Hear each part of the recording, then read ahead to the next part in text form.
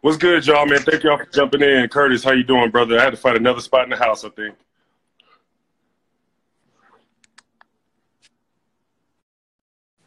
Now I can't hear you, bro. Okay. Can you hear me now? There we go.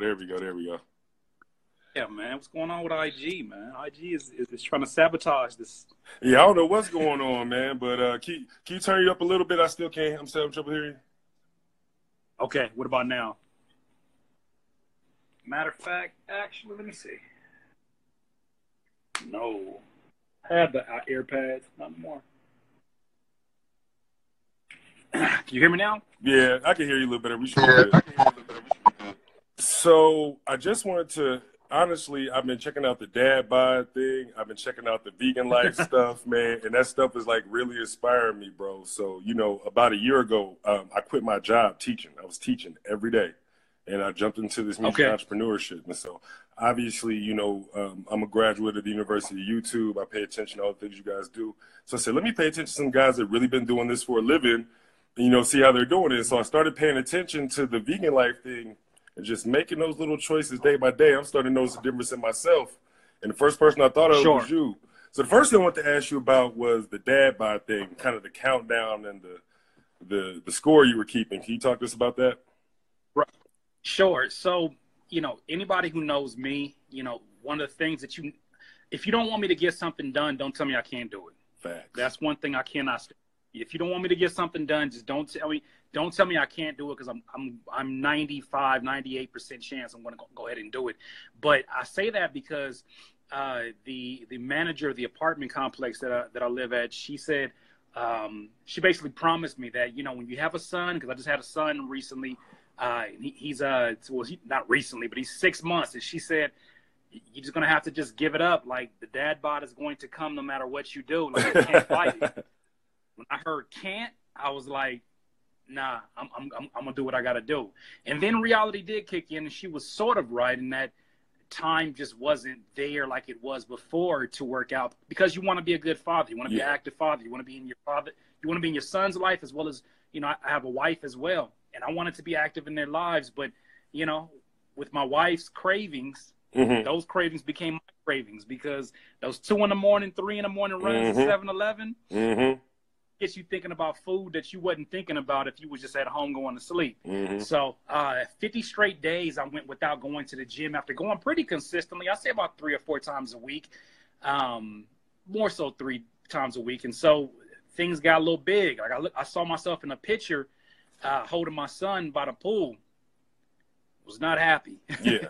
I was not happy with what I saw. And I set the goal really with the motivation of what the manager told me. And I said, you know what, since I missed 50 days, I'm going to do 50 days of high intensity cardio, because in the midst of all that going on, I damaged my wrist. My wrist. Oh, man. How'd you do that? Can't do like this. It's like jacked. You can't see it from this angle, but it's literally jacked. So basically, it's a challenge for me to do any work on the computer for long periods of time, including making music, including lifting weights. And it put me in a situation where it was like, okay, well, you better readjust and make this happen. And that's exactly what I did. Yeah. So the whole fight the dad bod thing became my own movement, regardless of who jumped on board. It didn't matter to me. It became my own movement where every single I repetitively put up the same Insta story post of me sweating myself out. And then on top of that, you know, what music I was listening to. But in addition to that, I started off at 242, and now I'm at 226. Oh, congratulations. So, good work, fam. Thank you. So in a 50-day period, when, you know, I get all of these, and I don't know how I get all these bodybuilders and fitness people following me, telling me, oh, you can't lose weight just doing high-intensity cardio, and you need to lift weights. And I'm like, you know what I realize, when you realize how impatient most human beings are, you start to take less and less advice. Yeah. Because, you know, a lot of them were like, well, if you eat fruits, it'll happen faster. And I'm like, but what if I enjoy the process? Did you ever think that? Right. running. I know that's probably rare for some people, but what if I just like running? Like, but I just, I took it and smiled, and I told them, I'm still going to do what I'm doing. And then here we are today. I got my result regardless, and I'm still pushing through. Like, I want to get down about 215. Okay. So I got about 12 more. So, I mean, you approached it the same way you approach your music career, right? And that's one of the things that intrigued me. Sure. All of those same habits, all of those same things, you can transfer that to every area of life, man. That's dope. Absolutely. Well, and it's funny because one of my former managers, shout outs to Salas, said, I work best. Talking about me, Curtis King, he says, you work best when you're in campaign mode and you're working towards a specific goal. Mm-hmm. You know how some people will sit there and kind of just work, and some people can actually, motivate themselves on a daily basis to where it's like, I'm just going to work for the sake of working. For me, if there's no purpose, if there's no strong why, it's very difficult for me to keep focused.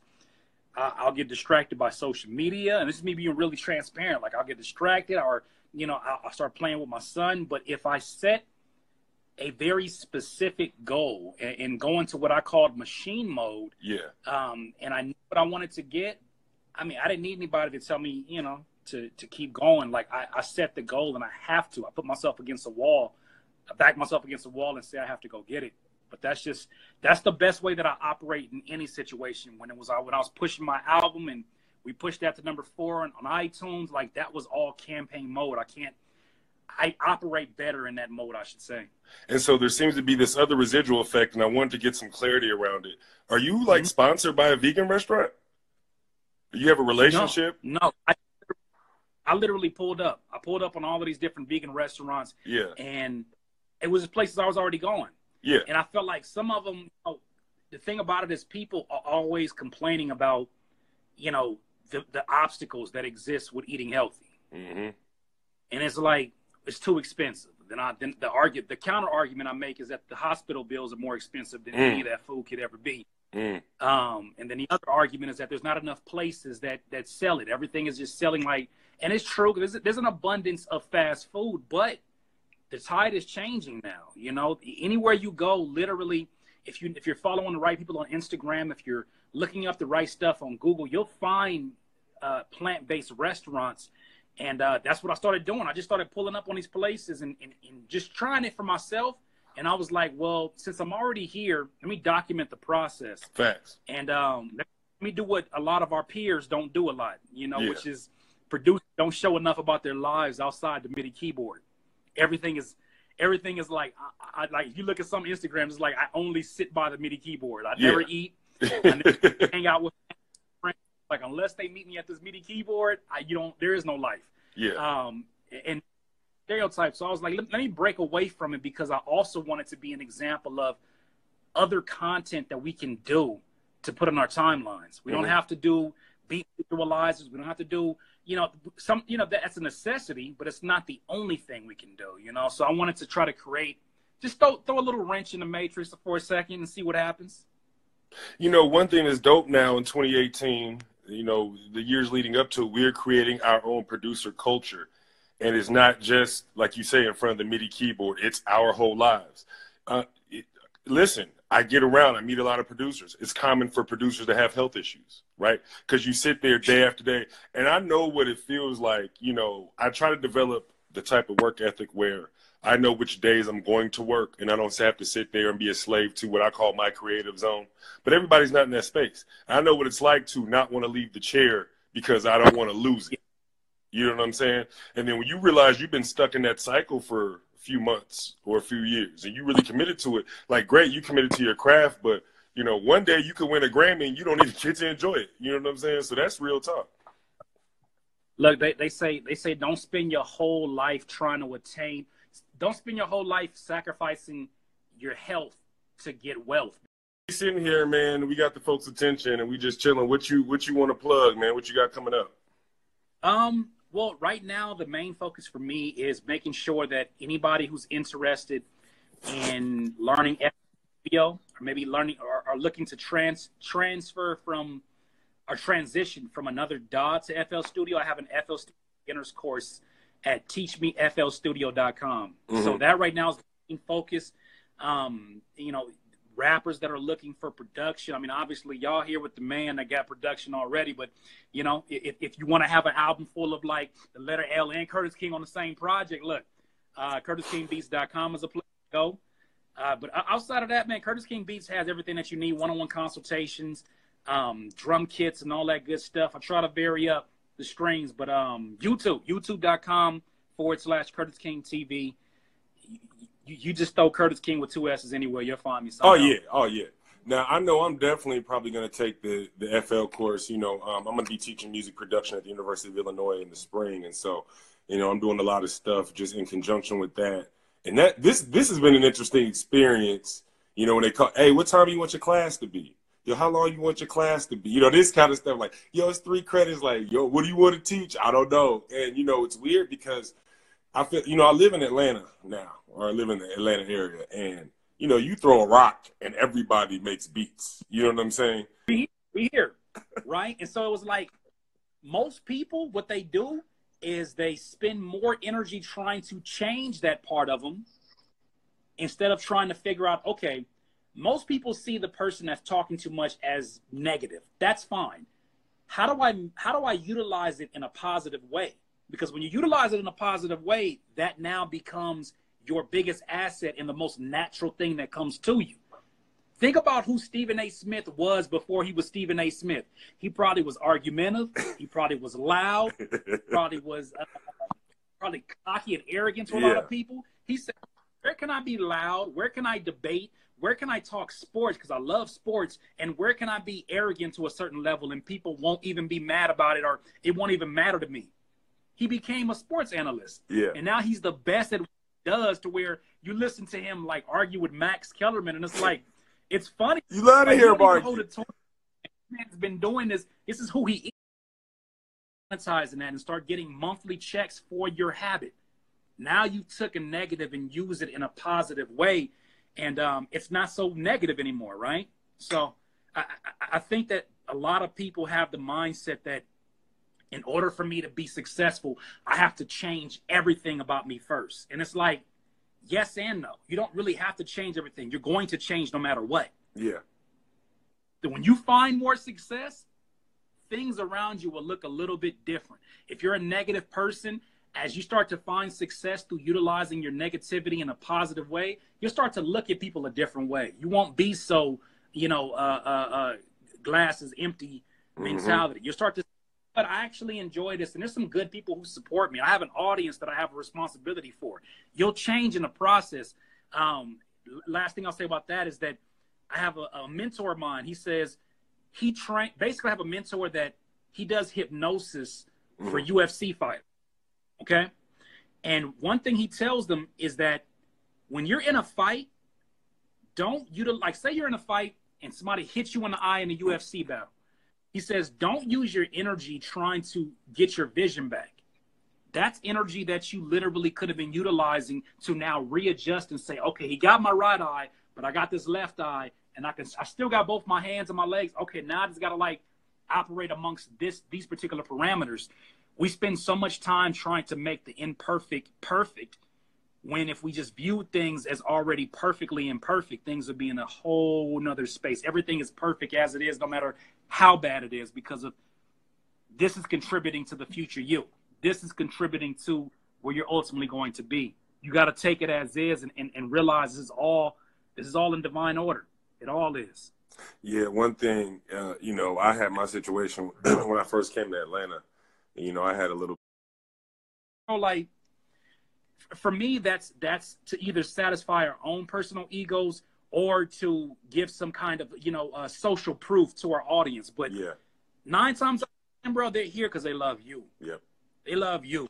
You know what I'm saying? So I would say that because I've had a lot of people who are like, man, I haven't had a placement yet, but it's like, it doesn't mean what it used to mean anymore, because of now where you're at right now. You are much more powerful being here, speaking your mind and sharing your art.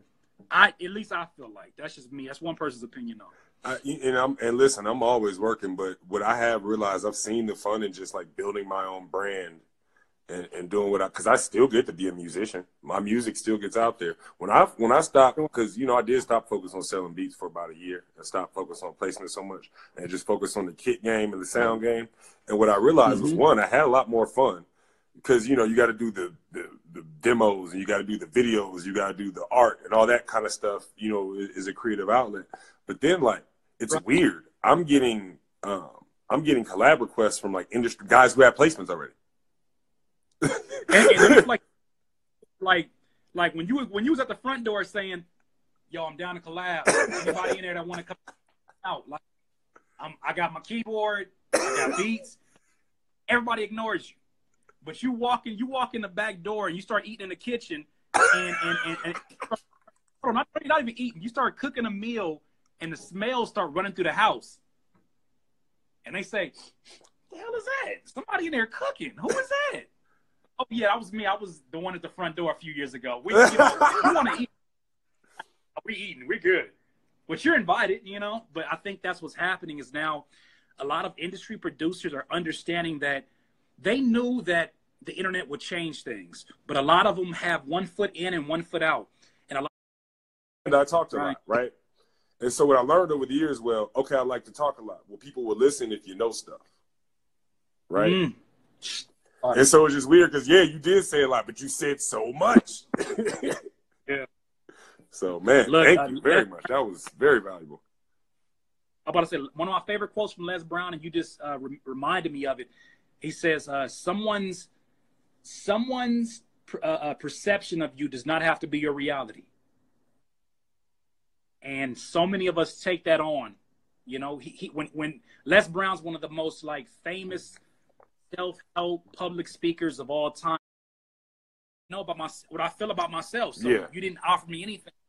What's more valuable for me coming up was when I can get a producer who talked producer needs to me and was like, you know what? If you take that snare and start to bring more of the mid frequencies out of it, like by going to the parametric equalizer and having that conversation said, oh, I get it. When I first came up, the biggest critique of my beats were that they sounded too video gamey. And I'm like, the hell does that mean? Right? They sounded too piano-y. What is piano-y? What kind of an adjective? Right? And so I would take that and try to change everything instead of trying to realize, there's a bigger picture in this. And it was actually my mom who was the one that said, what they're saying is that your sounds don't sound real. They sound synthetic. Because my mom was she played piano for over 30-something years, and she just knows music. Like my mom had an opportunity to tour with Bootsy Collins, but her mom's was the real deal. But her mom, my grandmother, was like, nah, you're not, because of all the drugs and all. No, you're not. But mom's listened to my beats and was like, your chord progressions don't have an ending point. They just go on forever. And I was like, damn, that's so crazy. It's so simple, but I understand it now. And so, critiquing, man, you got to get critiques that construct something new. Okay, the beat's trash. Why is it trash? Getting a critique from anybody is just 2 sets of ears. That's all there's. It's 2 ears. And if somebody says, I don't like it because the 808s are too distorted, because the drums are too loud, okay, tell that to the producer of Triple X's, music. That became his sound.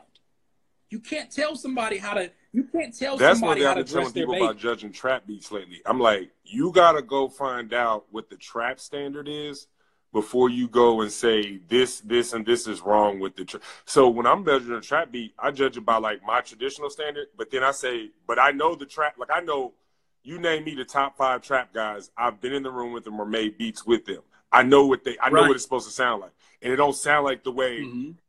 Maybe I thought it might sound like after, I studied, Justice League. You know what I'm saying? Right. Well, I tell you, one of my biggest goals when I do beat critiques, I'm trying to make sure that people who are oranges don't become bananas. Okay? Right. And what I mean when I say that is that I'm trying to make sure that if you come in here and I know that it is your calling, or I feel it's your calling to be in sync licensing, I don't need you trying to make, little Yachty type beats. You're out of your element. You are going to find your most success doing exactly what comes natural to you, but more difficult for other people. All of that, I did not know how to mix to the mixing standard of the industry, I should say, right? I don't want to say properly mixed, because the mix is still an expression of your art, right? When people say my drums are too loud, okay, like, yeah, but they smack nonetheless. Yeah, That's what I'm here for. They were having that conversation. All the new guys are new. Here's another thing, bro. You wouldn't believe it. I'll talk about this part. I had posted Brian Michael Cox and Needles at the A3C at this little panel discussion that Kai was doing about the future of beat making. Right. Here's what's interesting. I play ball on a weekly basis with the new trap guys. Young Land, okay. Beat Monster Mark, Ike, Renzi. These guys are producing for, they did half of Kevin Gates' album. They doing Dolph and all the new cats, right? And one of the homies had basically like, yo, why didn't they get anybody new? And this thing had, Brian Michael Cox jumped in. It was all love, but it was just an expression of like, hey, you calling me old? Hey, we only set the framework for you guys. And the other guys are like, yeah, but we having the hot year right now, the hottest years. Why are we representing? And so it's weird to be able to kind of see both of those at the same. Something wrong with this picture, right? After 10 years of seeing albums that I produced a single for. Hold on just a second. Somebody at the door. Okay. Thank you. Oh, man. But you got a package? And I hope it's an open package, too. I don't know. Especially all these packages have been coming up lately. I don't know if I want to open this. One. Oh, this is from my publisher. I'm sorry. My bad. They send in the checks and UPS packages. No, because it's like look, it's like low key open. Let me see if I can flip the camera around. It's like low key already open. I didn't even crack it. Oh. They stealing books. Sus, ain't it? Huh? Go ahead. Well, since you did it, you might as well go ahead and plug the book now. So go ahead and flip the box back, or flip the camera back around. I'm a little worried about this box. I want to plug, but I'm a little bit worried about this box right now. I'm like, why is it open? Because here's what you got to think, like, yeah, it's the money, but, like, your book is getting out there. like they want your book so bad, they stealing it. Look, but here's the thing about it. That's the thing about it, too. It's funny how on timing this is, but another stream of revenue, right?